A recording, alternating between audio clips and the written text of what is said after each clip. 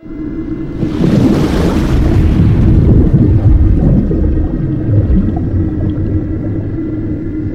open up with prayer tonight, and let's get into the word of the Lord. How many love God's word? So, Father, as we come in Jesus' name and through his blood tonight, I thank you for the power of your word. I thank you for your presence that's in this place. But, Lord, we thank you for the word. Where would we be today without your word to be an anchor to us? Your word has established us in truth and leads us in all truth, all righteousness. Lord, we thank you for your word. It's precious. And as we get into this tonight, I pray, Lord, and I thank you for your Holy Spirit speaking through me. The word of the Lord is living seeds of truth that is sown out into good soil of hearts and minds and lives that are watered by the Holy Spirit. And these seeds of truth will take root and grow and produce 100-fold harvest of eternal fruit that remains till Jesus comes. And it's going to get where it's supposed to as the winds of the Holy Spirit carry this seed out among the nations.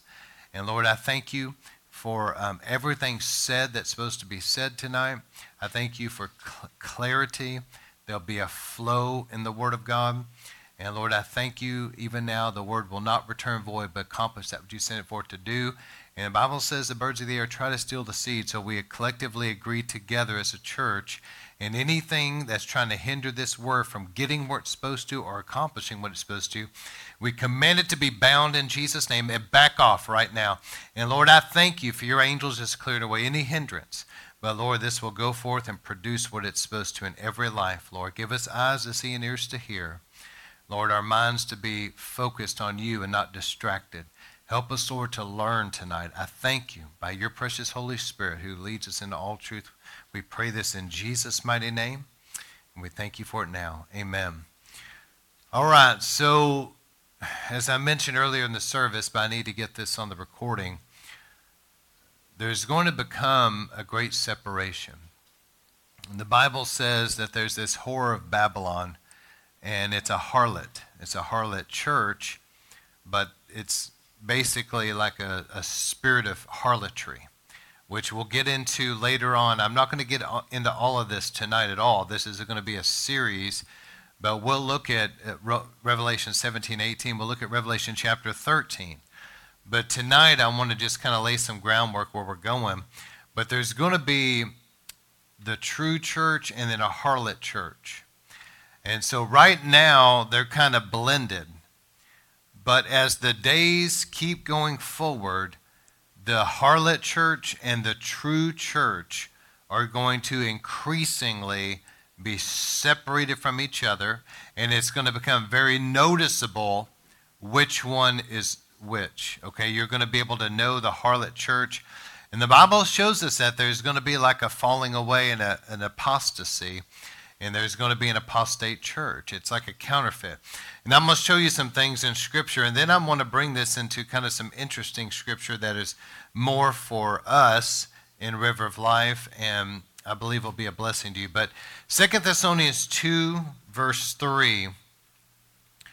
Now, Paul was writing this early on in his ministry, but see, somebody apparently had circulated a letter that supposedly had been from Paul that was stating to people that the coming of the Lord had already happened. And so he had to deal with that. And so as he was writing to the church in Thessalonica, he said this, now don't let anyone deceive you in any way, for that day, talking about Jesus is coming, okay, that day will not come until the rebellion occurs. That's an apostasy.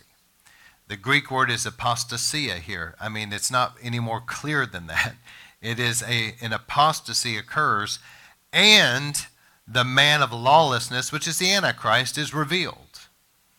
The man doomed to destruction. So two things Paul said before Jesus comes, there would be a great falling away that would happen.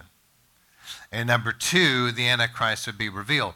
The coming of the Lord cannot happen until those two things happen. And so as we look at, we obviously know about the Antichrist. So let's focus on this rebellion, this falling away, this apostasy. What that's stating here is that God's going to clean house. I've heard it said that when revival comes, one of the first things God will do is he will electrify the fence, meaning everybody that's trying to ride the fence is going to choose which side they're on. And that's what's coming. God is going to separate the wheat and the tare. And right now, we're living in a very strange time. And in some ways, I'm not sure the church has ever had to deal with some of the strange things that we're dealing with today. Maybe it was just the closeness of the coming of the Lord, but there's a lot of deception and there's a lot of strange things going on. But we're seeing that. We're seeing right now there's this weird mixture, this blend in the American church where there's obviously things that are creeping in that are seducing spirits, doctrines of demons, and things that have to do with apostasy, worldliness, possibly a greater worldliness than we've ever seen over this last 2,000 years. Worldliness has crept in. Entertainment has crept into the church. But there's strange things, strange spirits that have come in. And as that's come in, see, you're seeing this apostate and you're seeing this weird stuff blend in, but yet there's also the true people of God. And so Jesus gives us a parable here that's going to show you that this was predicted to happen, and then it's going to show you how God's going to fix it. And that's Matthew 13:24. Jesus gave them another parable to consider, saying, the kingdom of heaven is like a man who sowed good seed in a field. How many knows the Lord has sown good seed? But while his men were sleeping, now pause right there. Sleeping is prayerlessness. So whenever God's people quit praying like we're supposed to, all right, the enemy snuck in and sowed tares among the wheat. And he went away. So when the plant sprouted and formed grain, the wheat would, the tares appeared also. The servants came to the owner and said to him, Sir, did you not sow good seed in the field? Then how do we have tares in it? And he replied, An enemy has done this. And the servants asked him, Then do you want us to go and pull them out? And he said, No, because as you pull out the tares, you're going to uproot some of the wheat with them. He said, Let them grow together till the harvest. And at harvest time, I will tell the reapers, first gather the tares and tie them in the bundles to be burned, then gather the wheat in my barn. That's what's happening today. And revival is going to finish that work. I believe that. So what's happening is this. You've got a mixture among the people of God today in the church. And you've got tares among the wheat. What are tares? Tares have different DNA than wheat. There are people that are not really the Lord's. They go to church, they know how to act, they know the lingo, but they're not really the Lord's. And so the Lord's going to send. Now, he goes on in Matthew 13 in verse 39 to say the end of the age is the harvest, and the harvesters are the angels. So when he's saying, I'm going to send my reapers, he's going to send his angels. That's what he's saying here.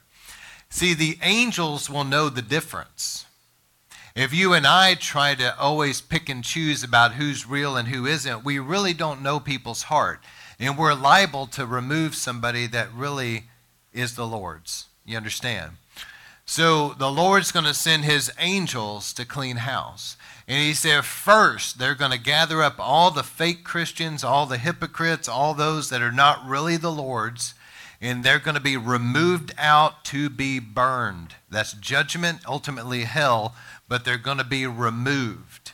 And then he said he will gather his people into his barn. And I believe that has to do in one way or another getting into heaven. So whether it's the rapture or whatever, but there's going to be this separation between the two. We're living in a time where God has begun that process. And I wonder sometimes if some of the places, y'all look this way and hear me, I wonder right now if some of the places called churches, and don't get me wrong, I love church, I love God's house, and there's some wonderful churches out there. But I'm saying I wonder sometimes if some of the places that are called churches are no longer actually churches from God's perspective, but in actual fact are just a social gathering. It is an entertainment-based thing. It's got, they have programs for kids. They have fun things to do. They have activities, and they have all this going on. Yet, from God's perspective, it's not really truly something that is a true church according to the book of Acts, the description that God would give. And I wonder if it's, instead of having real men or women of God that are apostles and prophets and pastors that are true fivefold ministry, anointed by God, operating in spiritual authority and power, standing in that office, in some of those places that doesn't seem to be there, but rather it's like a hireling that they want there. And the Bible predicted that, because it says that in the last days that some would not want to hear the truth. And so they would gather unto themselves. Can't you just see this? They run it like a business. So they gathered unto themselves somebody that they can put up there that's just going to tell them what their itching ears want to hear. It's a business. They pay his salary. His job is tell them what they want to hear. Keep them entertained. And so we have some places that I'm wondering, this is just me wondering, are they possibly places where the tares are being separated and they're going there, while the wheat are being separated to places where God's presence is, his power is. And the word of God is really being preached, because when people are truly the Lord's and they're really born again and they're really God's people, church is not boring to them. They love God's house. They don't need to be entertained all the time. The Word of God, the presence of God, the things of God are enough. They're happy because they're really God's people. They're born again. The Holy Spirit is inside of them, and they love the Lord. They love his house. And God's enough for them. But places where the tares are gathering, God isn't enough for them. They have to constantly be entertained and given things so that they'll come. And it's just a business. Keep them there. Their money keeps coming in, and then they can just keep the business going. Is anybody seeing this? So the wheat and the tares are being separated, but in the days to come, it will increasingly get that way. And it will become much more obvious. Ultimately, before Jesus comes, the ultimate test will be the mark of the beast. Because the fake church, the tares, are going to take it with no qualms and will turn around and persecute those that don't. Just like the vaccines. Get ready. It's the same thing. It's coming. They will take the mark and they'll persecute the real church that won't. So it's coming. I mean, there's this huge separation. And those that are the tares, that are not God's true people, they're going to become increasingly loud, increasingly liberal. They're going to become increasingly pro-LGBT, even more so pro-abortion. They're going to be for the things God is against. And they're going to spin it like they do. They're going to spin it somehow to where they're righteous and they're humanitarian. They're about the Lord. And it's going to be deceptive. It's going to be so deceptive that some people will fall for it. And they're going to paint the true people of God as being a bunch of haters that won't go along with what's best for everybody. You understand? And so there's going to be this clash there between the two. And it's going to be increasingly evident in the days to come. I believe that the Harlot church will have an affinity toward great rebellion and even witchcraft. I believe that in the days to come. I believe the Harlot church will be comfortable with sexual immorality. There'll be probably very few in the Harlot church that are not either having sex outside of marriage, adultery, or homosexual activity. Very few of them. They'll be very sexually immoral. And they'll be very idolatrous. And they're going to be totally in line with the false prophet and the Antichrist when that comes. So God's people are being separated from the fake. So I want you to think about this tonight. Make sure, those that are hearing this sermon, make sure Bible says, come out from among them, my people, and be separate. Be holy unto me. Touch not the unclean thing, and I will receive you. I'll be a father to you. But God is calling us out. And here's the question. Are you really, truly born again, or are you just playing it, playing games? You go to church because, you have to. You're just playing games. I'm going to tell you, if you're not really the Lord's, you're not going to make it one day. You're not going to be able to ride your parents, your grandparents, your pastors' walk with God. You will not be able to make it. These days are going to be such that it's going to require that you have your own walk with God. You know him for yourself. You're truly born of God, and you've repented of your sins. And people that are not that way, they're going to be deceived. As a matter of fact, there's a lot of scary scriptures in the Bible about the last days. One of them is, if you don't love the truth. Everybody say love. Love the truth. If you don't love the truth, the Bible says you will be given over to a delusion to believe a lie. In fact, it may imply like a specific lie. But people that don't really love the truth are going to end up being totally deceived. They're going to be, listen, if God gives you over to a delusion, you're going to be deluded.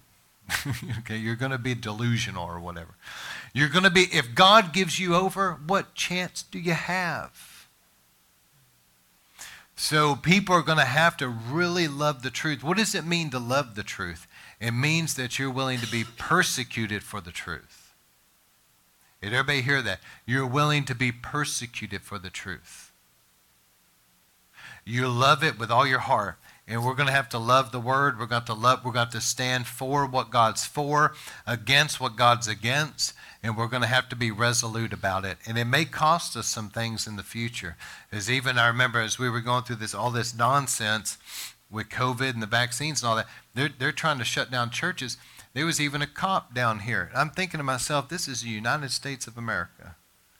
And we've got a cop down here wanting to regulate if we're going to go to church or not. It's insane. And it's actually, I'm not going to get political, but it's actually the highest law in America is the Constitution, which ensures the freedom of assembly. So the people that are doing that right there are the lawless ones that are going against the highest law of the land. Why not give people the choice to come or not? If they consider them stupid, then hey, let them come. That's their business. But anyway, there's this move to try to suppress freedom. And that's why I'm praying for some more time, because I want America to still continue to have the freedom to be able to see more and more witnessing in the days to come and it not being suppressed. The freedom to get out and share our faith and to gather together and see revival. That's why I'm praying for more time. But time is running out. And eventually there's going to be a move that's going to take away the freedoms of the entire world. And you're not going to be able to do anything, including buy or sell, without taking a mark. And it's going to be more of a globalization. Mark my words, it's coming. It's not, see, it'll become eventually more of a United Nations thing. It's going to become more global. And so what we've known even in our Constitution will be overridden, if you will, by United Nations type of laws and regulations. They'll regulate the internet. They'll regulate everything to totally remove the gospel from being able to be preached. So what I'm praying is, God, give us time, give us the freedoms now that we can see the revival, but we can see the fullness of the harvest come in and we have the freedom. Okay, so I want to get off that now and move into something. So when the Lord gave me these few scriptures I want to share, at first this may seem like a strange passage to use, but Isaiah chapter 32, and let me just say this. I understand, how many have ever read Isaiah? It is one of the most remarkable books in the Bible. That the prophet Isaiah had unbelievable insight. And I love reading Isaiah. I think it's amazing. But here, I understand that Isaiah is seeing something. He's seeing, there's layers in this. Number one, he's seeing the coming of Assyria and Babylon to take captive Israel. Okay, he's seeing that. And then after that, he's seeing the restoration. So hear what I'm saying tonight. He's seeing them go into captivity, but then he's seeing later in the days of Cyrus, them coming back with Ezra and Nehemiah and being restored. So he's seeing this. But like it is with a lot of prophecies, prophetic writings rather, there seems to be layers in this, because it also seems at the beginning like at the same time, he's also seeing the second coming of Jesus and the millennial reign of Christ as well. But when God gave me this, he gave this to me in a way that was a little personalized for us. And so just bear with me, because I do believe that the Lord gave me this scripture, and I want you to see something here. So Isaiah chapter 32, verse 1, it says, "Behold, a king will reign in righteousness." Who is that? Jesus. "And princes will rule with justice." So there seems to be here, like the coming of Jesus Christ to the earth, the millennial reign is seen. But also, I want you to notice a few things as we read. "Each one of them will be like a hiding place from the wind and a shelter from the storm, like streams of water in dry land, like a shade of a huge rock in a parched and weary land to those who turn to them. Then the eyes of those who see." Well, let me just stop there. So there's refuge, like some kind of a refuge. And as God gave me this and told me to read it, I began to see something here. I believe, River of Life, in the latter days that we're living before Jesus comes, that God is going to give places sprinkled out around here in Texas, around America, and around the world. There's going to be places that are going to be where Jesus reigns. It's a true church where Jesus is the head of that church. Is everybody hear what I'm saying? He really reigns there. And his princes are those that are just his faithful leadership of that church that truly know the Lord. And God's going to make those places like a haven or a refuge, that even though all this stuff is going on in the last days, somehow those places will be like a shelter and a refuge from all of the perilous times around. People may come in frazzled because of all that's going on, but when they get in there, there's such a presence of God, and there's such spiritual authority there that they find such rest, they find healing, they find deliverance, they find a refuge. And I believe that that's the first thing that God is showing me. Then verse 3, "Then the eyes of those who see will not be blinded. The ears of those who hear will listen attentively." So there's going to be spiritual vision and hearing, and the heart of those who act impulsively will discern the truth. So there's going to be true discernment, and the tongue of stammerers will hurry to speak clearly. But it goes on to say this, though. "The fool," and it has in the Amplified, "good for nothing," but the fool will no longer be called noble. You know what that's saying there? See, we're living in a time right now where some that are actually a fool, according to the Bible, okay, what the Bible would say, here's the description of a fool. Some people that are actual fools are being seen as wise, and some that are wise are being seen as fools. But when the Lord is reigning in righteousness, and his presence and power are there, the fool will be seen for the fool he is.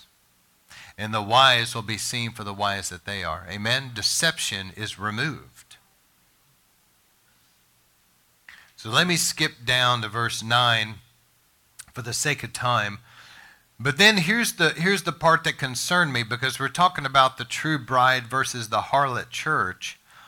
It says in verse 9, now in context, Isaiah is seeing one of these days Assyria is coming to plunder Israel and Babylon's coming to plunder Judah. But these people are living as though nothing is wrong. Doesn't that sound like a lot of the church today? Like we're in perilous times, yet it's like the days of Noah. They're just eating and drinking and being merry, being given, like nothing's going on until sudden destruction comes. And then all of a sudden they want to get serious about things. But look at this. You see the same thing here. Isaiah is saying, don't you see that things are on the horizon that are deadly? And look at what he says in verse 9. Rise up, you women who are carefree, and hear my voice, you confident and unsuspecting daughters. Listen to what I'm saying. In a little more than a year, you will tremble. You unsuspecting and complacent women, for the vintage has ended. In other words, everything you stored up in the barns and you thought, we'll never run out of food. We've got Laodicea, right? We're rich and in need of nothing. He said, oh, your vintage will run out. And when you desperately look then to the harvest, because all your savings is gone, he said, the harvest won't come either. Tremble, you women who are carefree. Tremble with fear, you complacent ones. Strip, undress, and wear sackcloth on your waist in grief. He's saying you need to become intercessors.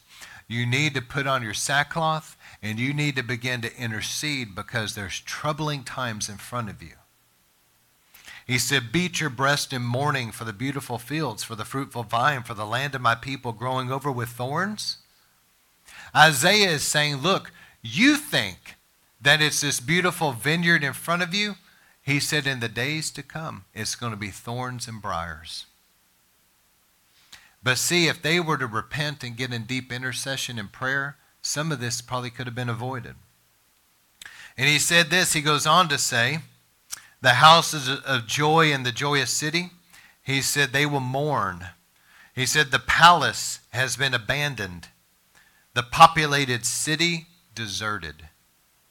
The hill of the city and the watchtower have become caves for wild animals, which is usually speaks of the demonic. See, when you in the Bible, a lot of times wild animals will be synonymous with demonic. It was saying there that the enemy is infiltrated. Anyway, but look at verse 15. See, eventually, what he sees is the days of Ezra and Nehemiah, but also for you and I, here's what I believe the Lord is saying. Until the Spirit is poured out upon us from on high, and the wilderness becomes a fertile field, and the fertile field a valued forest, then justice will dwell in the wilderness, and righteousness will live in the fertile field. And the effect of righteousness will be peace, and the result of righteousness, quietness, and confident trust. So what he's saying, what I believe the Lord is saying for you and I is this. We're seeing what's going on in the world, and we're seeing the perilous times. And God is saying to you and I, this is the time to be putting on your sackcloth and getting in prayer until my Spirit's poured out. And I'm saying this in love. I'm not upset or anything. I'm just saying what I see in most of Christendom is just eating and drinking and being merry and partying and living it up like nothing's wrong, and yet we're in desperate times. The last thing a lot of people are doing is wearing their sackcloth and getting in prayer, so to speak. But what he's saying here is, River of Life, keep pressing in prayer until my Spirit is poured out. And this is what he says here, that if you read it in context, he says this. He said, I see the palace abandoned. I see the fertile field a desert. But then he says what? Until the Holy Spirit is poured out. Then it will reverse. The desert will then become a beautiful, fruitful vine again, if you will. It'll become fruitful. And so that's what we've got to press in for, because it's coming. I'm telling you, River of Life, God's going to make a way. He's going to separate the tares from the wheat. He's going to pour out his Spirit. There's going to be places. It won't necessarily be all over, but I believe that there's going to be havens, places where God will establish Christ's authority. There'll be churches that are true biblical churches. Christ is actually the head of that church. The leadership will rule with him in spiritual authority and power. It'll be a haven of God's presence and power. It'll be a place where the Word of God is preached and the gifts are in operation. It'll be a refuge. And the Lord is saying, when I pour out my Spirit, we're looking at all this and we're looking at perilous times, and it seems like difficult to get people saved. Have you noticed that? I mean, there was a time 10 years ago or more that we'd go out witnessing and we would have more testimonies. It just seems like things have gotten more oppressed. But until the Holy Spirit's poured out, then the desert will become a beautiful place where the harvest is yielded again. And then here's another thing the Lord gave me was this. Judges 2 verse 1. We have entered a season of breakthrough. But let me tell you, River of Life, we better lay hold of this season of breakthrough. Because if we don't get fully, completely the breakthrough that God has for us individually and corporately, let me show you. So see, God told Israel, when you enter the promised land, they ended up going in with Joshua, okay? He said, when you enter that promised land, make sure, y'all please hear me, look this way, hear me. Make sure that you completely and totally drive out the inhabitants. Don't make covenants with them. He said, I want every high place, every pagan temple, every idol torn down and destroyed. Completely take the land. Don't leave anything like that there. But here's what they did. We know this because in Judges it says that Joshua and all the previous leaders died, and there was a generation that came up that did not know the Lord like Joshua did. And because of that, they didn't do what they were supposed to do. They left the people in the land. They did not tear down the idols. And listen to what happened in Judges 2. It says, now the angel of the Lord came up from Gilgal to Bochim, and he said this to Israel. He said, I brought you up out of Egypt and led you to the land which I swore to give your fathers. And I said, I will never break my covenant with you. And as for you, here's what he said. You shall not make a covenant with the inhabitants of this land, but you shall tear down all their altars, but you have not obeyed me. What is this you've done? So I also said, I will not drive out your enemies before you now, but rather they're going to be thorns in your sides, and their gods will be a snare to you. And when the angel of the Lord had spoken these words to all of Israel, the people raised their voices and wept, and they named that place Bochim, which means weepers, and they offered sacrifices to the Lord. But see, they didn't do what I feel this River of Life. We have stepped into a season of breakthrough. But Steve Hill used to say this a lot at Brownsville. He's quoting D.L. Moody, I think, but the opportunity of a lifetime must be seized in a lifetime of the opportunity. You've got to seize this time. And there's a window that's open for everybody to kind of get cleared away whatever has been against you spiritually. Whatever that means for you and for all of us, including this church as a whole. There's been spiritual darkness that's trying to resist people, trying to resist churches. And the Lord has given us a window of opportunity to drive the darkness completely out. Did y'all hear me? Drive it all the way out. Don't leave a trace of darkness. Let it be thorough. And if we don't do that, I'm concerned that when the opportunity is kind of past and we move into the next season where we're seeing answered prayers and things are going strong, what could happen? Those very things that you did not deal with could be a thorn in your side that rises up against you and really tries to hinder you because it wasn't dealt with. Maybe it's been causing a besetting sin. Maybe it's been causing health problems. Maybe it's something else. But whatever it is, get it driven completely out. Be vicious against the devil. The Bible says that the kingdom of heaven suffereth violence, and the violent take it by force. The violence is not against flesh and blood, it's against the devil. You need to get aggressive about driving the enemy out of every trace. Don't tolerate anything. get completely freed up from anything the devil's been doing.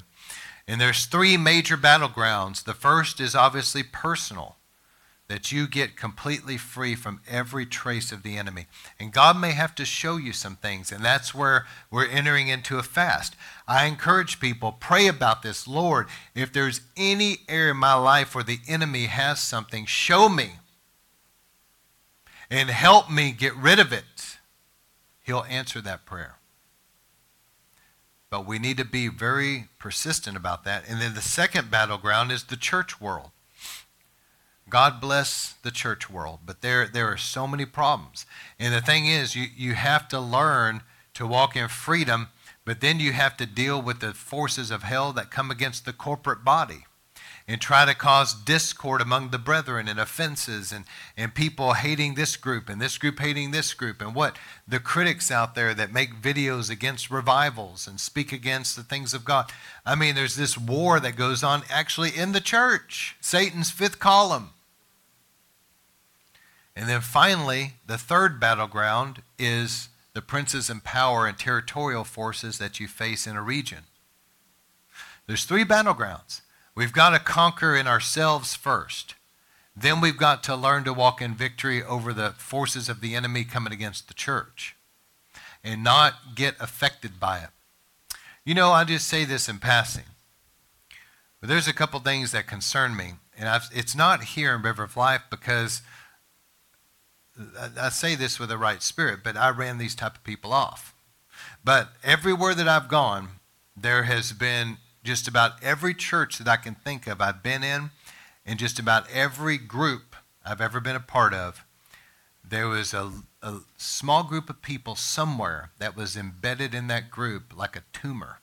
And those people wanted to manipulate and control the entire group. Hello? Witchcraft in the church. And those type of people can get so nasty. They will blackball somebody they don't like. They will find a way to blackmail some people. They will maliciously slander and malign people. They will stop at nothing to do whatever they've got to do to manipulate and control that thing the way they want it to go. And another thing that's concerned me is because of, I guess there's multiple reasons. I'm not going to get into it, but there's a generation like Judges. There's a generation that's come up that doesn't seem to know the Lord like the previous generation spiritually. And they're comfortable with things that they shouldn't be.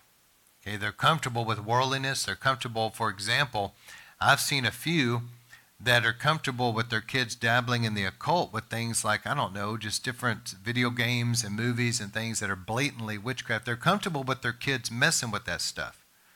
But they squirm very uncomfortably at testimonies like my wife's testimony. There's something seriously wrong there.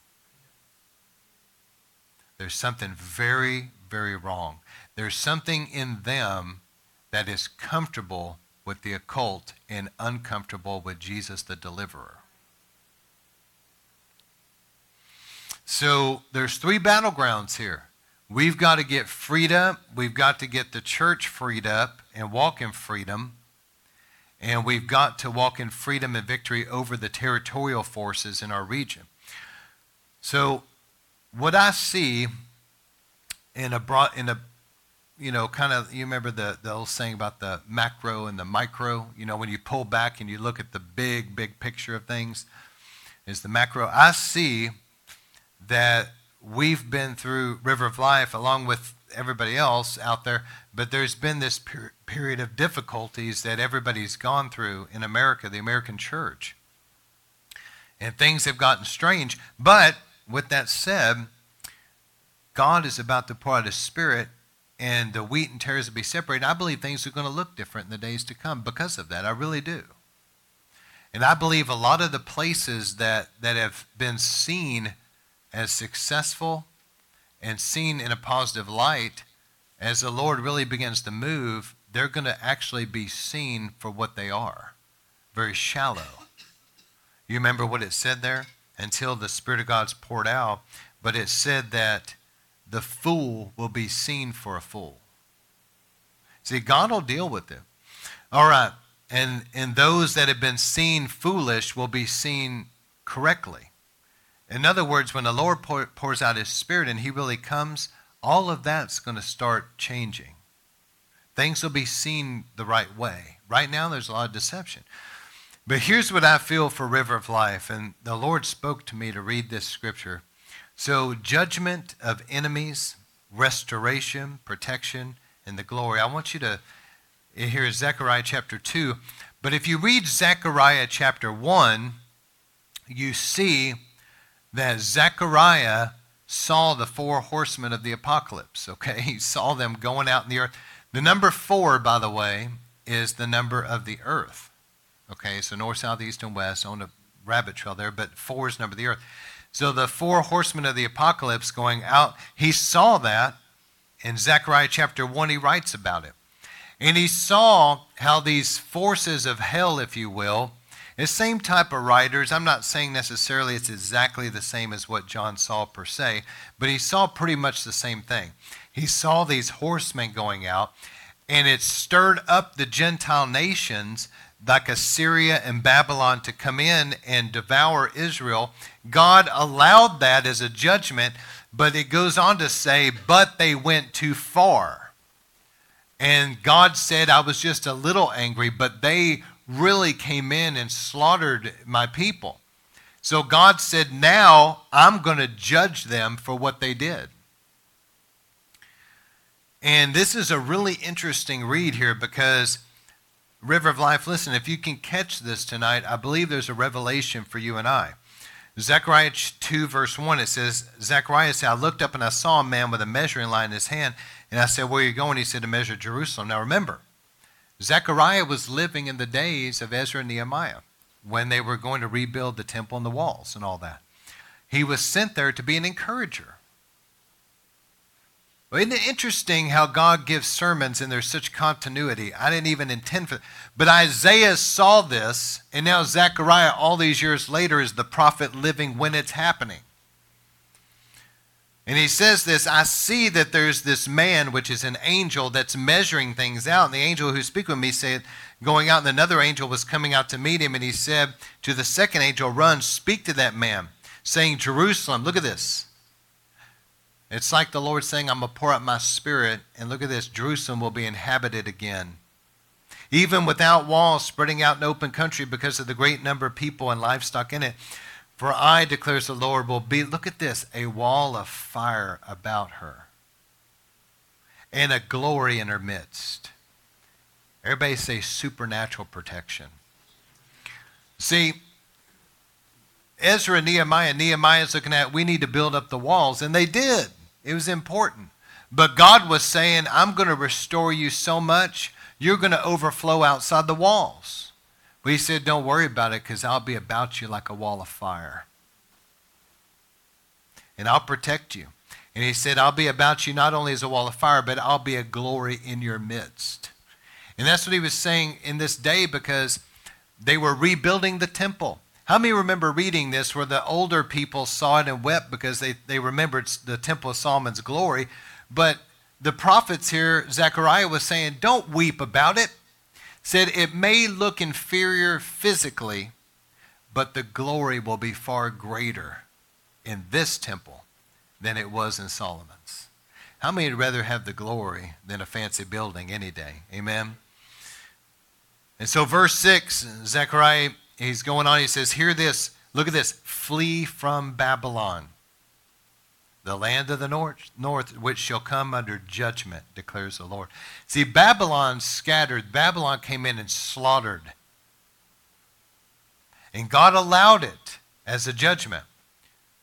But God also said, if you read Zechariah 1 and 2, I'm paraphrasing, but God also said, Babylon, you went too far. And now it's judgment time for you. And he's saying here, you better get out of Babylon because judgment's coming. If you're there when it comes, you're going to share in that judgment. Get out of it because it's coming. I believe God's about to judge some things. You know, there comes a high water mark where the Lord has had enough, where Satan has been doing things, where the church has been perverted, where things have gotten off. And the Lord sees that and he says, all right, that's it. I'm going to begin to step in. I'm going to begin to bring judgment. But also for River of Life, how many have felt that the devil has been pretty viciously trying to attack some areas? Well, the Lord is saying, I've had enough of it. And it's time that God is going to begin to judge our enemies. And the Bible says when a thief is caught, he must restore sevenfold. I believe it's time for the enemies to be judged and there to be a restoration take place in our lives, individually and corporately. I believe that we've entered that time. And he said this regarding Babylon, judgment's coming. For I have scattered you like the four winds of heaven, says the Lord. Remember, 4 is the number of the earth. Verse 7, hear Zion, Jerusalem, escape. He's saying, get away from Babylon. Escape, you who are living in the daughter of Babylon. For thus says the Lord of hosts. Now listen, doesn't that sound like Revelation chapter 18? Come out from her, my people, so you don't share in her plagues and judgments. Listen, here's the thing. People need to understand, we better get serious with the Lord and come out from these harlot church. Wherever the harlot church is gathered, we better get out of that group and get with God's real people, because I believe judgment is coming. He says, after glory he has sent me against the nations which plunder you, for he who touches you touches the apple of my eye. Behold, I will wave my hand over them, and they shall become plunder for their own slaves. Then you shall know, recognize, and understand fully that the Lord of hosts has sent me. Every time you see the Lord of hosts, remember it's the God of angel armies. Verse 10, sing for joy and rejoice, O daughter of Zion, for behold, I am coming, and I will dwell in your midst, declares the Lord. Many nations shall join themselves to the Lord in that day, and shall be my people. How many are ready for revival that will gather in all the different people groups, social, economical, ethnic, all going to be gathered to the Lord? And he said this, and I will dwell in your midst. And you shall know that the Lord of hosts has sent me to you. The Lord will take possession of Judah as his portion, the Holy Land, and will choose again Jerusalem. And I love this. Verse 13, be still before the Lord, all mankind, for he is roused from his holy habitation in response to his persecuted people. So the Lord says that he is coming, and he will move in power, pour out his spirit, he will restore. And then Hosea, the Lord gave me this scripture, Hosea chapter 6, verse 1. It says, come, let us return in repentance to the Lord. For he has torn us, but he will heal us. He has wounded us, but he will bandage us. If people, we've been through, some of us have maybe been through a rather brutal season. And we haven't really understood everything that's happened and why. I don't always understand everything, but I do know from the scripture that, like, for example, God called David and anointed David, and David ended up having to flee for his life and hide in caves. Scholars said that could have been up to 16 years. If I had to guess, I think it's 14. I have a reason for that. But if it's 14 years, that's still a long time. And sometimes we look at people like Joseph. Do you remember Joseph? He had to go through the pit. Then he had to go through being falsely accused and be in the prison. You look at the life of Joseph and say, man, did he really have to go through all that? Well, it positioned him, though. You know, I think that Joseph and David, for example, I think that God allowed those things to humble them and to prepare them so that when their time came, they could be compassionate, they could be humble, that they wouldn't get lifted up with pride, they wouldn't be abusive to people, because they themselves have been through some really hard times. And so when they saw their people, they had compassion on them. Well, sometimes God allows us to go through things and we don't understand why it's been so brutal, but there's a reason for it a lot of times that we don't understand. And so you can look in the natural and you can see, for example, to get the oil, you have to crush the olive. To get the fruit of the vine, you have to crush the grape. And a lot of times things that are forged, for example, you take gold and you put it to the fire and all the impurities come to the top. And you can skim them off.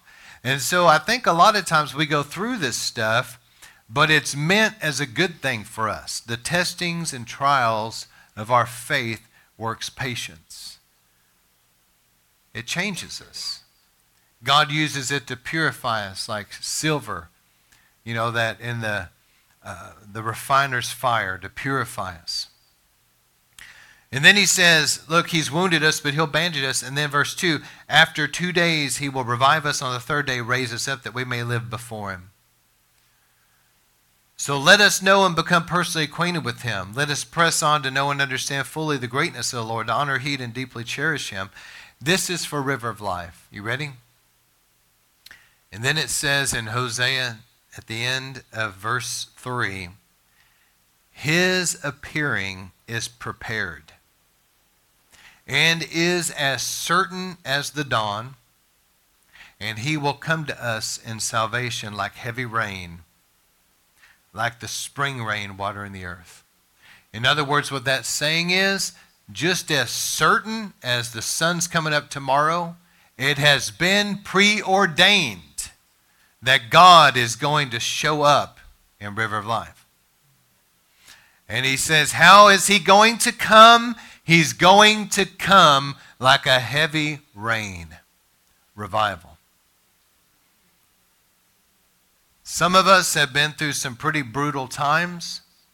Some things, just like how God spoke of Babylon, maybe the enemy went too far. Maybe the enemy, Satan used people and it was too much.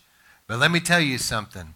God knows how to judge the enemy, and God knows how to restore the years the locusts have eaten. And just like Isaiah saw, he saw Israel going into captivity and being plundered. He saw the palace empty. He saw all of that, but he said eventually God's going to pour out his Spirit and restore. And it happened in the Second Temple period. And we know also right here in Zechariah, he's saying, look, the Lord sees these things. He has seen how the enemy was brutal to you. He says, I'll judge the enemy and I'll restore things for you. I'll be a wall of fire about you, a glory in your midst. And Hosea is saying, you've been through some difficult times that was meant to humble you, is meant to purify you. Because a lot of times, God can't really do what he wants to do in us when everything is going our way. Things have to get difficult because then you start really pressing into God. And God is saying here, look, sometimes the Bible says in all things give thanks. Do you know when Paul wrote about that? In prison. And see, you automatically think of prison here in America where you got TV and stuff. Air conditioning. Paul was in a Roman prison. And he's writing, probably with rats around, he's writing there, in all things give thanks. For this is the will of God in Christ Jesus. Sometimes we got to understand that the difficulties we're going through is doing a work in us that nothing else can do. It's painful. You don't want to go through it. You certainly don't want to go through it again. But God has done something. And so what God wants us to understand is this: being thankful in all things. Being thankful even for the difficulties. And thanking the Lord that in the end, Lord, I've been through some stuff, but I thank you because this is going to be a testimony that gives you glory. You know, we all want the testimony, but nobody really wants the test. Right? Think about it. That old song or whatever that's like, everybody wants to go to heaven, but nobody wants to die. Right? Everybody wants the testimony, but they don't want to have to go through the stuff that produces the testimony. I mean, who wants to suffer? I mean, people don't want to go through things, but it's necessary. The Lord says, I have wounded you, but I will heal you. My coming to you is certain as the dawn, and I will come in my salvation like a heavy rain. I feel it. I feel the Lord's nearness. I feel the Lord coming. So River of Life, there's things that, in this, of course, hopefully will minister to many that are hearing this, but I felt this first sermon was just to begin to understand the Harlot church and some things going on. And we're going to get pretty deep with this subject, but I felt for River of Life. River of Life has been faithful to stay the course, to be a holy people, and to press into God. And God, I believe, has earmarked this place for a visitation. And he'll make a way. God always does. There's been times in my life I could tell you that I would look at things and I had absolutely no understanding of how, but all of a sudden when it was the right time, things just began to happen. And it just worked out. And I mean, it was amazing, but that's how this is going to be. God has preordained that he's going to visit this ministry. He's going to pour out his Spirit. He's going to bring in a harvest, and he's going to bring supernatural provision. It's going to happen because he said it will. So let's be, right now is the time. I close with this. This is the time for us to drive out every enemy, to be persistent, and I mean to be firm about it. Get rid of every trace of the enemy and let God begin, as the enemy's going, to restore back. See, deliverance and restoration go together. Joel 1 and 2, remember? The armies came in like locusts, and then the Bible says, if you'll pray and fast, he said, I'll drive out your enemies from before you. And then I will pour out my Spirit and restore the years the locusts have eaten. Please catch that. The deliverance, then after that, the restoration. But it has to come once we get the victory over the enemy. It's like David. The enemy came in and raided Ziklag and took everything. David's men had been out with him, and they came home after all that they had been through, having to do all. They come home, and their wives and children and everything's gone, and they wept. And then they wanted to do what a lot of people wanted to do. Well, it's all David's fault. Let's kill David, and blame somebody.